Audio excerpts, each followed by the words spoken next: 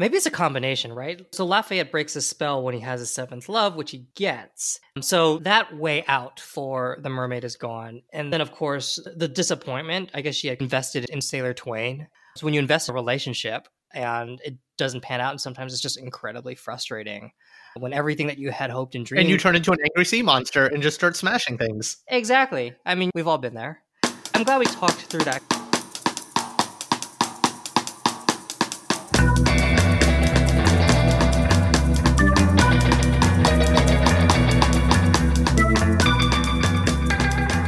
Hey, Ryan, have you ever sailed up the mighty Hudson? I've taken the mighty Metro North. Well, what would you say if I told you there'd be mermaids in the mighty river that flows in two different directions? Well, first, I'd say let's catch one and grill it up because I've always wondered if a mermaid tastes more like a fish or more like a person. But I would also say that finding fictional sea creatures in the Hudson seems highly improbable because rivers are mostly freshwater. Ah, my friend, the first thing that comes to mind is how would you have a basis to compare it to if it tastes like a person? But also, I would say that given its tidal nature, the mighty Hudson has water that is sometimes fresh and sometimes salty. Well, I've always assumed that a person tastes like pork. Don't ask me why. And fresh and sometimes salty? That sounds like our personalities, Raman. Or this podcast. Or this podcast.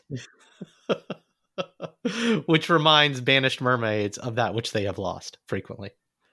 Oh my gosh, what the hell are we talking about? Well, this week we're reading Sailor Twain, or The Mermaid of the Hudson, by Mark Siegel, founder of First Second Press, one of my favorite semi-indie comics publishers. Semi-indie means being half pregnant? Well, I guess. I mean, they were bought by Macmillan, which is a big publisher, so I think they're doing something right. I don't know, man. Publishing industry, man. It's going great. You're saying they're not going to pick up this podcast.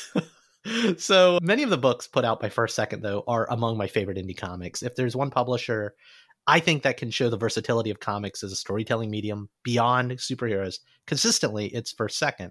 They do genre fiction, history, biographies, personal memoirs, and even comics journalism, from American-born Chinese to Lewis and Clark to Zeta the Space Girl. I am rarely disappointed by anything I read from them, and their books make great gifts to brainwash kids into comics. You sound like you're marketing, Raman. I am, but I genuinely love their stuff. And while First Second's been around since the early 2000s, Sailor Twain, which we're talking about today, came out in 2012.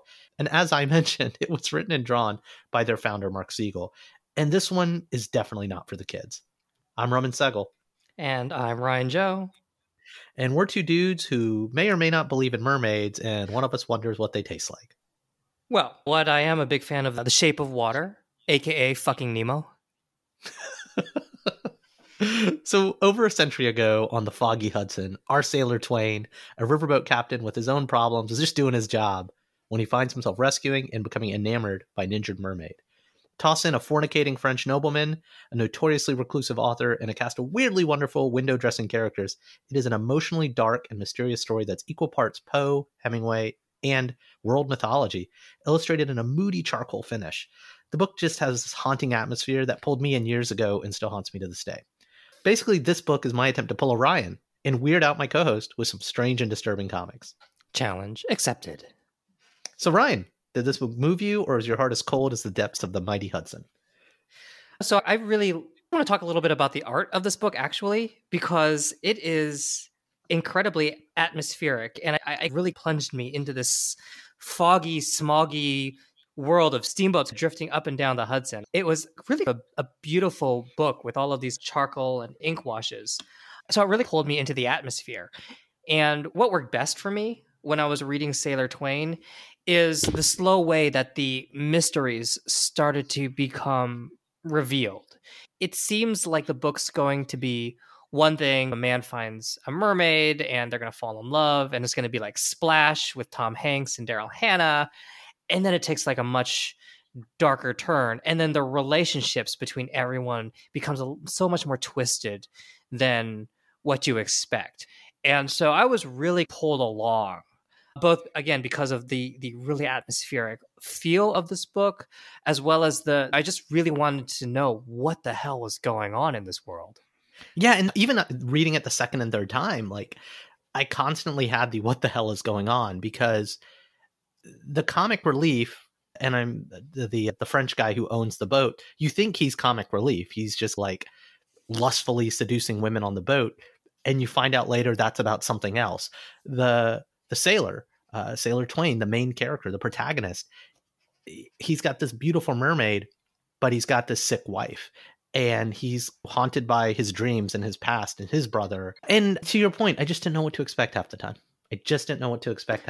Even though I'd read this before. And there's very circuitous paths. It wasn't linear necessarily half the time.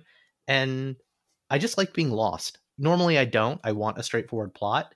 I want relatable characters. And I'm not digging at the book. This didn't have those. And I couldn't tear myself away. Yeah, one of the things that really surprised me, it's caused a reversal of Sailor Twain and Lafayette, because Lafayette almost seems like the side character, almost maybe comic relief initially because of all his dalliances with all of these women. He's Lando Calrissian. Yeah, and he's actually the main character because it's his action that really drives a lot of the conflict that happens in Sailor Twain. And it's his motivation that's really driving towards the conclusion. And then Sailor Twain, he's the title character. It seems initially like he is going to be the main character, but he's actually really more of a side character / almost like a henchman towards the end. And I thought that reversal was really interesting and unexpected for me. It also worked against the book, which we can talk about more, but that positioning of the two characters, one the main character, one like the supporting character, and then switching it maybe about 3/4 of the way through was really surprising to me. Yeah, and I think I would assume that's intentional. And what's interesting is it was a unique device to pull you in, because I said earlier the characters weren't relatable, but to a degree, Sailor Twain is the everyman. He's whose eyes you're supposed to be seeing this crazy world through, experiencing these things for the first time, not being in the know of everything. But he's looking from the outside in to this much bigger, much deeper plot that was already afoot by Lafayette and many others around him. Can we talk really briefly about the way Sailor Twain is drawn? Because that was interesting to me, because he's drawn like really simply, really crudely. I mean, his eyes are literally 2 circles. His nose is literally a diamond. And we see in other places in this book, areas where the art, the faces, the poses of people gets a lot more complex and sophisticated. Yet Mark Siegel has made the decision to draw Sailor Twain in the simplest fashion possible. Honestly, almost like a 5-year-old might draw a person.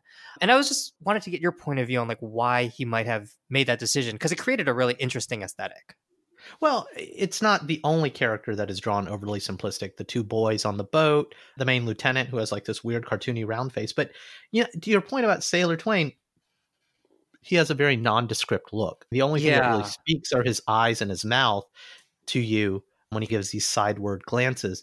But I think that's by design, because the simpler he is, the more you can project yourself into him. Yeah, he's visually, that's actually a good way of describing it. Visually, he is the most boring character, because you're right, like Lafayette is drawn in this cartoony fashion, but very distinctly. He's got this big Pinocchio-like nose. He's got this I could never see myself as Lafayette, right? I can never see myself as these other more contrasting characters. Yeah, he's a very distinct character, both in terms of personality, in terms of his motivations, and in terms of his look, versus Sailor Twain. You're right. He really doesn't have much of a personality other than he falls in love with this mermaid.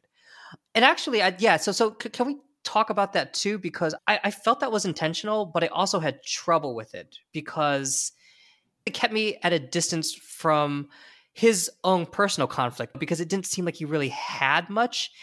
And because we're following him around through the duration of the book. So that was why I had trouble with it. On the other hand, seeing all of this through his eyes, not knowing anything, like this blank slate, it helped the mysteries really take center stage and unfold. So we were really much more involved in everybody else's story around Sailor Twain. I don't know. So obviously I'm conflicted about that decision. Like it works sometimes, but sometimes I'm like, I don't know about this. But again, I would argue a little bit. I think there is a little bit of complexity that's not fully fleshed out about him. But at the end of the day, I'm okay with the simplicity of Sailor Twain, the character, because he's a vehicle. If this book is VR, if it's trying to pull you into it, you're seeing the whole book from his perspective through his eyes. Very rarely do things happen in the book that are not seen through his eyes. Occasionally you zoom out from the boats. Occasionally there's a flashback to something that happened, but it is Sailor Twain reading about it. So yeah, I think that no, you're spot on there. I mean, he is a vehicle, and I think where it worked best is where seeing all of these weird things happening, like for instance in his bedroom, where where it starts to decay and starts to look like this underwater world, and we're seeing this through Sailor Twain's perspective, and it is so weird and odd and hypnotic. Or when he goes under the ocean to track down the mermaid. And we're in this underwater city full of ghosts. I mean, that is also like a really, really cool scene. You know In what those this felt moments, like? they were great. It didn't occur to me until we just started talking about Sailor Twin, the character being a vehicle. It's like an RPG. I don't know if you ever played like the text-based Hitchhiker's Guide to the Galaxy video game back in the day, right? Where you had to type in commands and it was like a choose your own adventure thing. But again, you're experiencing the world through this guy's eyes who can barely make sense of all the things. I mean, he understands the mechanics of the world, the mechanics of his job, the mechanics of his wife, but he doesn't understand people's motivations. He doesn't understand the fantasy of the mermaid and the rules of this new world that's emerging. And it's like an RPG video game. And that's, I don't mean that to be diminishing to the book, but would I love this to be a 6-episode Netflix series like that's animated? Yes. But I could see this being like a Steam video game and just really like tripping me out. Yeah, so the areas where I had trouble with that concept with Sailor Twin as a vehicle is one when he's relating to his wife. Yeah. Because that's where you almost need to get more information about their relationship, where he needs to be more than just like a two-dimensional character, which he is intentionally for the most part. And then the second area where I really had trouble with Sailor Twain's two-dimensionality is at the end when he splits. And Sailor Twain takes a much more direct role in the action. He literally splits into two. Yeah, he literally splits. Sort of like, asunder. Yeah, there's a soul version and there's a physical bodily version. And so there's this conflict that's driving him, whereas it's actually interesting because on the one hand, there's this version of Sailor Twain that is doing the mermaid's bidding as her henchman. And then there's the other version of Sailor Twain that is trying to protect Lafayette. And so it's like this internal conflict made flesh. You know what the division is? The division is the head and the heart. The heart wants to follow the love of the mermaid. The head knows the rational things he needs to do to keep the mortal world afloat. That's a cool way of thinking about that. But it's completely wrong. No, I've only read this once. You read it like 2 or 3 times, and I totally buy that interpretation. But where I take issue is that conclusion of Sailor Twain, especially, and then the ultimate conclusion where he's this disgruntled, obsessed guy in a bar, it almost begs to have more of his character, more of his internal conflicts established beforehand, so that when he finally does split in two, we see those conflicts beforehand finally personified into this ghoulish entity. And because we don't have that, it's almost like a very almost abrupt and almost very plot driven, it felt like, rather than driven by anything that Sailor Twain was going through emotionally or spiritually beforehand. I'll push back a little bit, but I agree that it becomes more plot driven towards the end, whereas the first 2/3 of the book, and again, this is a compliment, it's meandering, and I like that because I'm getting lost in the world, and then you have to tidy everything up. But similar to our argument on the Pulp episode, I don't need all the backstories. I just need a few glimpses of the motivations. And the few glimpses that are given, again, to this vehicle-like character are his father's disappointment with him, his brother sacrificing his life for him, his ongoing relationship with his wife, who he's leaving by the wayside, who's sick and he's writing letters to, but he's obsessed with his work and making money and getting lost in that. And so those are, and again, I've read this 3 times now, those are enough for me to understand this man's motivations and how all of those things can lead to his head and his heart splitting in that moment where he finally does give in to the mermaid under the sea. Could you get into that a little bit more? Because I hear what you're saying about, they do give you a little bit of backstory around Sailor Twain. He wanted to be an artist. He decided to be a sailor. He's a disappointment to his father. And I acknowledge those, aspects of his history. I just didn't quite see how they played into his personality as it was once he, to your point about the personality, it's the only glimpses of personality that you get from Sailor Twain, the character, is these flashbacks, his interactions with his wife, and a couple of his decisions and sideways glances at the characters in the book, right? Be it Lafayette, be it the kids in the steam room, etc. So you really do have to infer his personality. And because he's drawn simply, he is the everyman, he is a vehicle, I think you have to inject your personality into it. Coming back to the RPG element. Yeah, So yeah. how would you react in this situation? If you probably have a complicated relationship with your parents, you probably have a complicated relationship with your siblings or some trauma in your past. You probably have some love issues, be it current or past. And by seeing those flashbacks of your backstory, you, the reader's backstory, because you are he, then, and again, I've read this 3 times. I'm a little biased. So, like, when I saw those the second and third time, which I was dismissive of the first time, I was like, yeah, get back to the plot. Get back to the plot. I want to know what's going on with the mermaid. Sure. His dad doesn't love him. But reading it through that lens, I could see it building. And maybe it could have done a better job building harder. That's interesting. Yeah, because actually, because this was my first time reading it. So I went into this literally not knowing what to expect from anybody, and including how Sailor Twain is going to be characterized. So I am curious. I read it again, knowing, okay, he's a vehicle for the reader, but you're going to get little aspects of his history. How would that change the way I read Sailor Twain? I mean, I get the impression that it changed the way you read it. Like when you first read it, how did you react to Sailor Twain? And then your second, third time? Yeah. It's funny. The first time I read it was an accidental discovery at the library. The library in the town I used to live in Terrytown on the Hudson River, right? This was a featured book because it's about the Hudson River Valley, right? And so I grabbed it. I was like, oh, a comic book. That is not superheroes. And I read it. And it was haunting and it was weird and I didn't fully get it. And there's this pretty mermaid and all these things. I was like, oh, that's pretty good. I liked it enough. And it moved me a little, but not a lot, to be very clear. And then fast forward a few years later, my wife literally saw, and I had picked up a bunch of other first, second books, I think by that point. My wife was like, hey, this guy, he's speaking at the library. And she didn't know that it was a first, second. It was like, this guy who makes comics is speaking. I was like, oh my God, that's the guy who did that book about the mermaid. And he does a bunch of other stuff, right? So I went to this event at night. My wife took care of our daughter and I walked to the library and I went to this event and it was full of kids because Mark Siegel was promoting this other more kid-friendly series that he's doing. But I wanted to see the guy speak and he gave the same talk he gave at Comic-Con. And afterwards, I wanted to support the guy. And so I went up to the table and I bought a copy of Sailor Twain, not the kid-friendly book that he was selling. And I get in line. I'm like the only adult there without a child. And I get in line to meet him. And I hand him the book and he's like, you realize that book isn't for kids, right? And I was like, yeah, I know. I explain my story. We have a nice little chat. He draws the naked mermaid on the front cover. And I'm like, I can't show this around the room. I got to hide this. And so I read it that second time and paid a lot more attention to the plot because I was appreciative of this man who was working on these books. I read his other books, blah, blah, blah. And so I guess the first time I read it was a light reading. I appreciate it for what it is. Not that critical. Wasn't going to do a podcast. The second time was I wanted to have a deeper appreciation because I met the man. I saw him give his Comic-Con presentation. He signed it for me, right? Like I felt ownership of it, a little more connected to it. And this third time around, I just felt more impacted. I was looking for details. It's like when you watch The Sixth Sense the third or the fourth time and you're looking for those things. So I guess my one criticism of it is, and comics, unfortunately, aren't the things people read over and over again. We're the weirdos here, Ryan.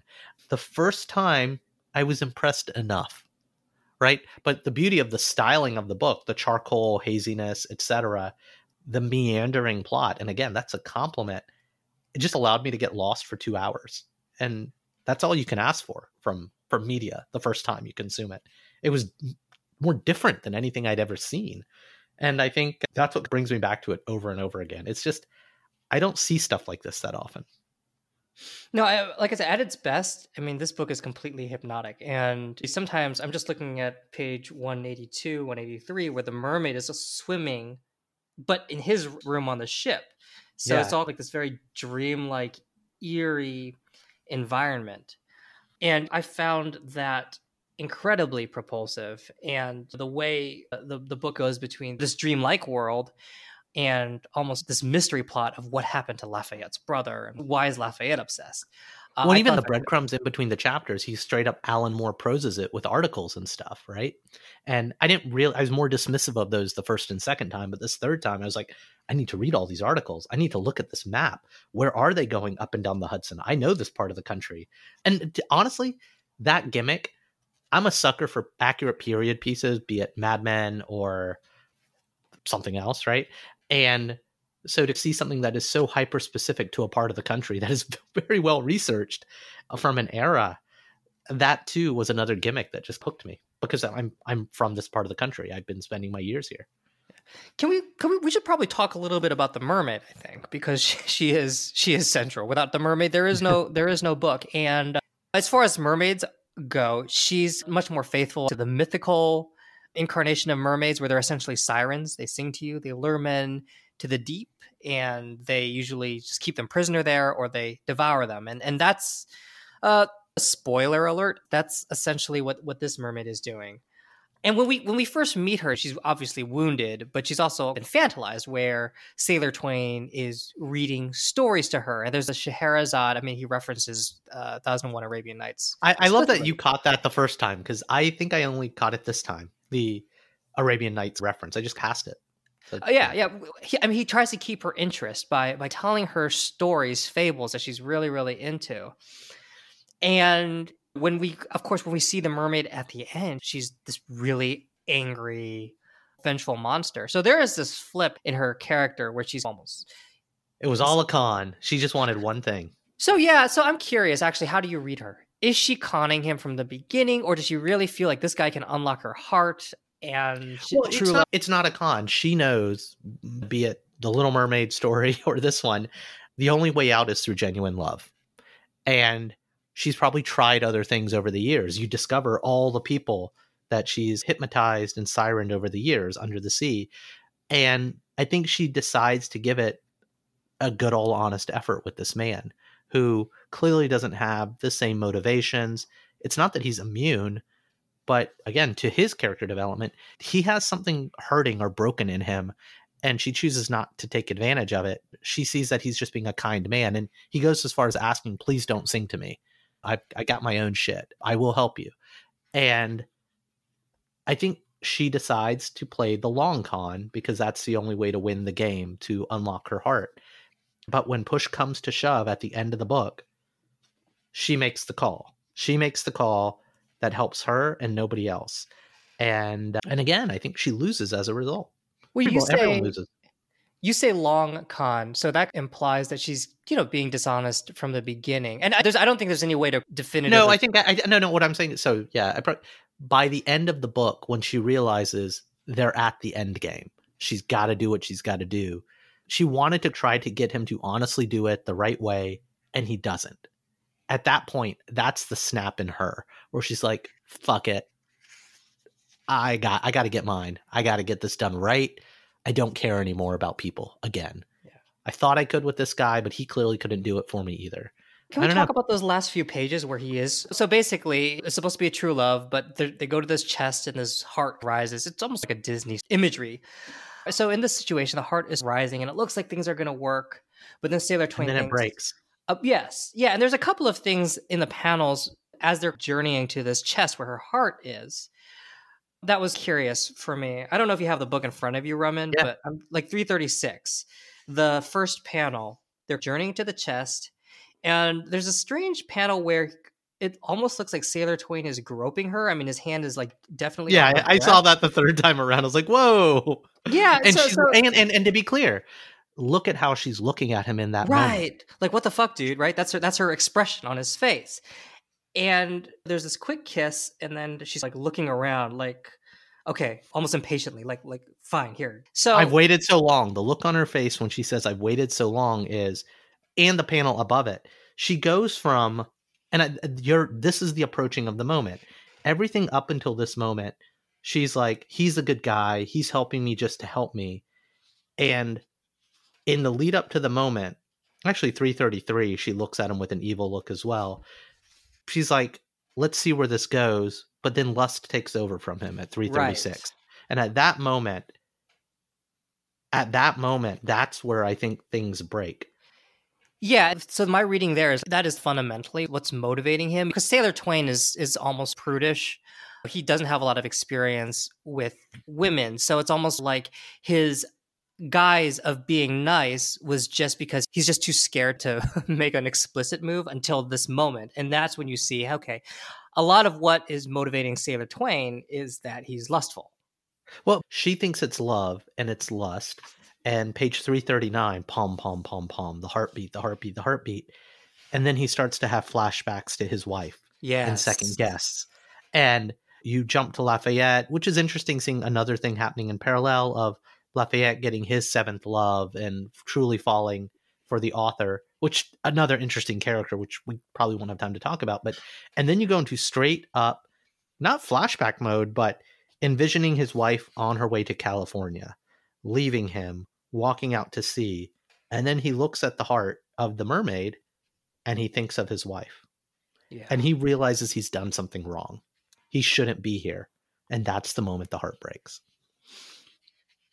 And I don't know what that means from the mythology and the mechanics of the book. Does that mean her heart is broken, she can never be saved? And she's like, now I'm vengeful and angry? And then there's people sleeping under the sea. I'm guessing that's Lafayette, right? Like, I don't know what that is. Or is that Lafayette is having his seventh love and that breaks something as well? Maybe it's a combination, right? I mean, because so Lafayette breaks his spell when he has his seventh love, which he gets. So that way out for the mermaid is gone. And then, of course, the disappointment, I guess she had invested in Sailor Twain. So when you invest in a relationship and it doesn't pan out, and sometimes it's just incredibly frustrating when everything that you had hoped and dreamed. And you turn into an angry sea monster and just start smashing things. Exactly. I mean, we've all been there. Yeah, so I'm glad we talked through that because I was curious about that sequence of events because a lot's happening in those last few pages, panels really, in the lead up.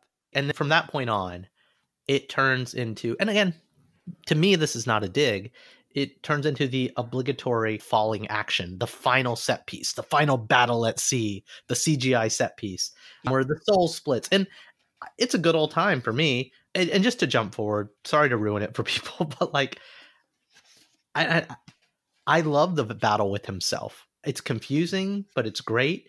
And I love that on page 374, they show that he's popping, and that's clearly he's an apparition now. And then even in the epilogue, where you come back to the beginning of the book, where he's talking to the author, and they reveal that his soul is broken. This is the broken piece of a man. He never resumed himself.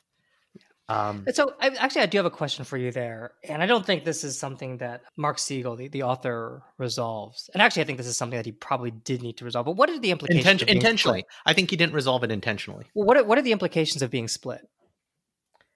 What does that mean? I don't know, and I don't need to be literal about it. It's, again, one of the last books we read, I think it's a Rorschach test. It's not necessarily the implications of being split, but again, we can get into the literal discussion of what are the implications of having your head and your heart and your soul split. But I was just curious if I was missing something because I don't know either. Well, I mean, the one thing I just noticed, not the fourth time reading it, but as we're talking, looking at specific panels with a critical eye, something I completely missed. So his soul is split. You discover that he's an apparition on the earth, and the author walks to the water, and she sees his hat, which means the other half of him is in the water, which is nuts. 397. So 396. Oh shit, he's a ghost. 397. There's the other half of him. Are you okay? So I thought it was that because he has a hat as a ghost. So I assumed that it was just the ghost form of him returning to the water to either make himself whole underwater or to be with the mermaid underwater. That could be it. But when he's fighting himself, both sides of him have a hat. Both have a hat. That's why. Yeah. See, that was the one thing I'm always thinking about. Should this be explained? Should this not be explained? Is there no? I love things left unsaid. I don't want to know what's in the mystery box, Ryan.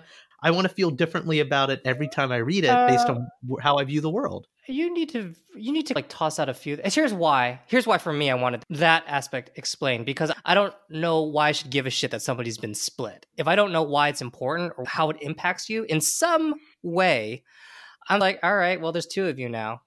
I guess that's a problem. So I kind of it wasn't for Jamie Madrox. So yeah,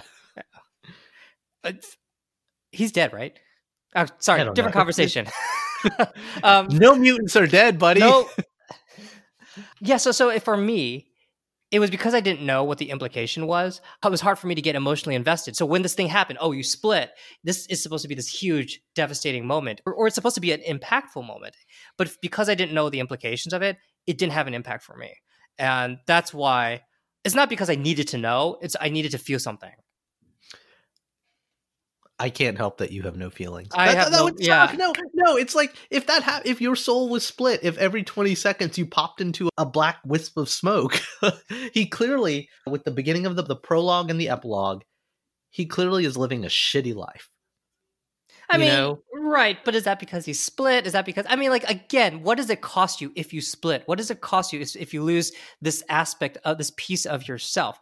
I mean, it's not something that I need like 3 pages on, but it's just like one quick explanation of just like, yeah, it makes you really depressed or something. But he is depressed. This whole book is depressing. So if he's already depressed, then who gives a shit if he gets split or not? It's just like, okay, and now you're missed. But you're not always missed. Sometimes you can be solid. In fact, now you're a superhero. It's a metaphor for having a broken soul, I think. I could be wrong. Okay. I mean, and to me that didn't need to be explained. It sucks. Sucks to be you. Poof. Okay, maybe that's why, though, because you've already interpreted it as his soul is broken. And for me, I'm sitting there being like, all right, now you got a ghost twin. So I think... and obviously, you're going to have a different emotional reaction depending on you are now only half a man versus you've got smoke buddies. So we don't have that much time left, but I do want to give a plug for the name of the author. I thought she was a fantastic addition to the story. If there is a third or fourth strong character after Sailor Twain, after Lafayette, after the mermaid, it's the writer. And what I love about her, not only the split that one, you're hinting at this woman, this, God, I hate to use a term like this, J.K. Rowling's type figure that the entire society is enamored with, that people are lining up for blocks around, and then showing the period. There's literally a joke about, what would you think if I was a woman? Ha ha ha, I would never have read your book. Ha ha ha, women can't write.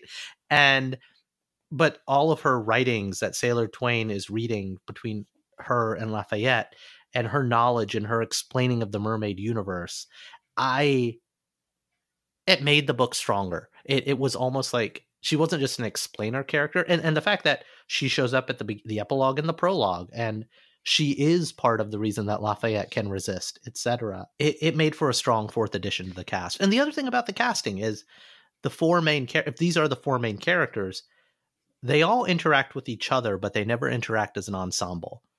And you could like draw a grid of how they interact. Everyone interacts with each other, but no one interacts together, so to speak. And I thought that was really well done. Yeah, I do like the author character. I don't think she left as strong an impression on me as she did on you, but she was actually figured into the action, right? I mean, initially she's just there to provide exposition on mermaids and how they work, but she actually plays a central role in the mystery. There's like a mini subplot when she's revealed, everyone assumes she's a male, and then gasp, it's a woman, which I'm actually that one you can see coming. But even once that happens, there's fallout, which I thought was neat, that Siegel acknowledges and dramatizes. And then, of course, towards the end, she's like the key to Lafayette's, I guess, not being suckered by the mermaid. Yeah. AKA not being suckered by the mermaid. I wish there were more comics like this. We've read a lot of things that are not superheroes, but you don't see things that like take a lot of swings, and this is just weird and meandering and spooky, and I don't know, man. This is the weird and spooky I like, with beautiful mermaids. Well, speaking of weird and vaguely spooky, you want to know what we're reading next week? I was just going to ask. Oh my God. So next week we're going to be reading Satoshi Kon's Opus. If you are familiar with Satoshi Kon, it's probably because of his anime films like Perfect Blue and Paprika. I think Paprika actually was an inspiration for the Chris Nolan film Inception. And one thing that Kon is really interested in is the process of creation and dreaming and how that often influences reality. And so Opus was his last comics work before he became a film director. And it is weird, it is eerie, and it gets progressively darker as well. But does it have mermaids? It doesn't have mermaids, but it is a bit of a mindfuck. And Robin, I can't wait to talk to you about this mindfuck. Mindfucks all the time. Only on Quarantine Comics. And that's our show. Like what you heard? Please be sure to subscribe, share with a friend, and leave us a review on Apple, Spotify, or wherever you get your fine podcasts. Got a suggestion? Shoot us a note. qtdcomics@gmail.com. We'd give you a social media handle, but we're old and frankly that feels like too much work. I'm Roman Segel. And I am and have always been Ryan Joe.